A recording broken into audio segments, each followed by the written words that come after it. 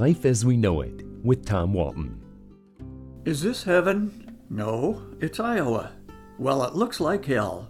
Pardon my French, but I'm guessing that would be the reaction of shoeless Joe Jackson and other ball players emerging from the cornfield in Dyersville, Iowa, after they get a look at what greed is transforming. Few among us are not familiar with one of the best baseball movies ever made, Field of Dreams, the emotional story of connection between father and son, and an iconic real-life baseball field carved into a cornfield on the outskirts of a tiny Iowa village. The little ball field, a small souvenir stand, and the farmhouse still draw thousands of visitors to the site every year, despite its remote location. But the charm may soon disappear into the corn forever. Public officials in eastern Iowa have put together a plan to develop the complex, including a 3,000-seat stadium that will cost an estimated $50 million, with up to $45 million of that coming from the taxpayers.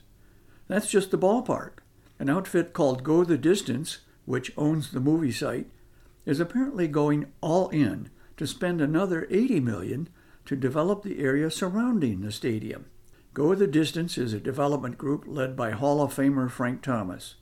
It wants to build 9 baseball and softball fields, dormitories, a field house, walking trails, an RV park, an amphitheater, and a 104-room hotel.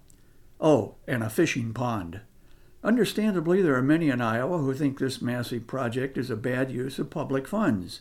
In the real world, of course, public dollars are used all the time to help fund developments that ultimately benefit the public. Our own Fifth Third Field is one. But while the economic impact on the warehouse district of Toledo's downtown ballpark is undeniable, it's not likely that little Dyersville, population 4,600, can support and sustain a project so sprawling. Anyone who has made the trek to the Field of Dreams site can attest to the magic, especially in the summer when the corn is high. Now all that nostalgia is in jeopardy.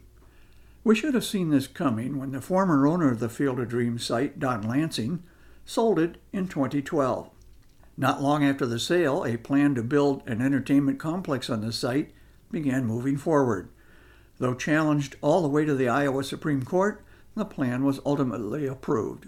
So it seems that one day we will be looking at a theme park, not an iconic movie site or a place of reverence. How far is this going to go? How about a double-header roller coaster? You know, one that turns you upside down twice?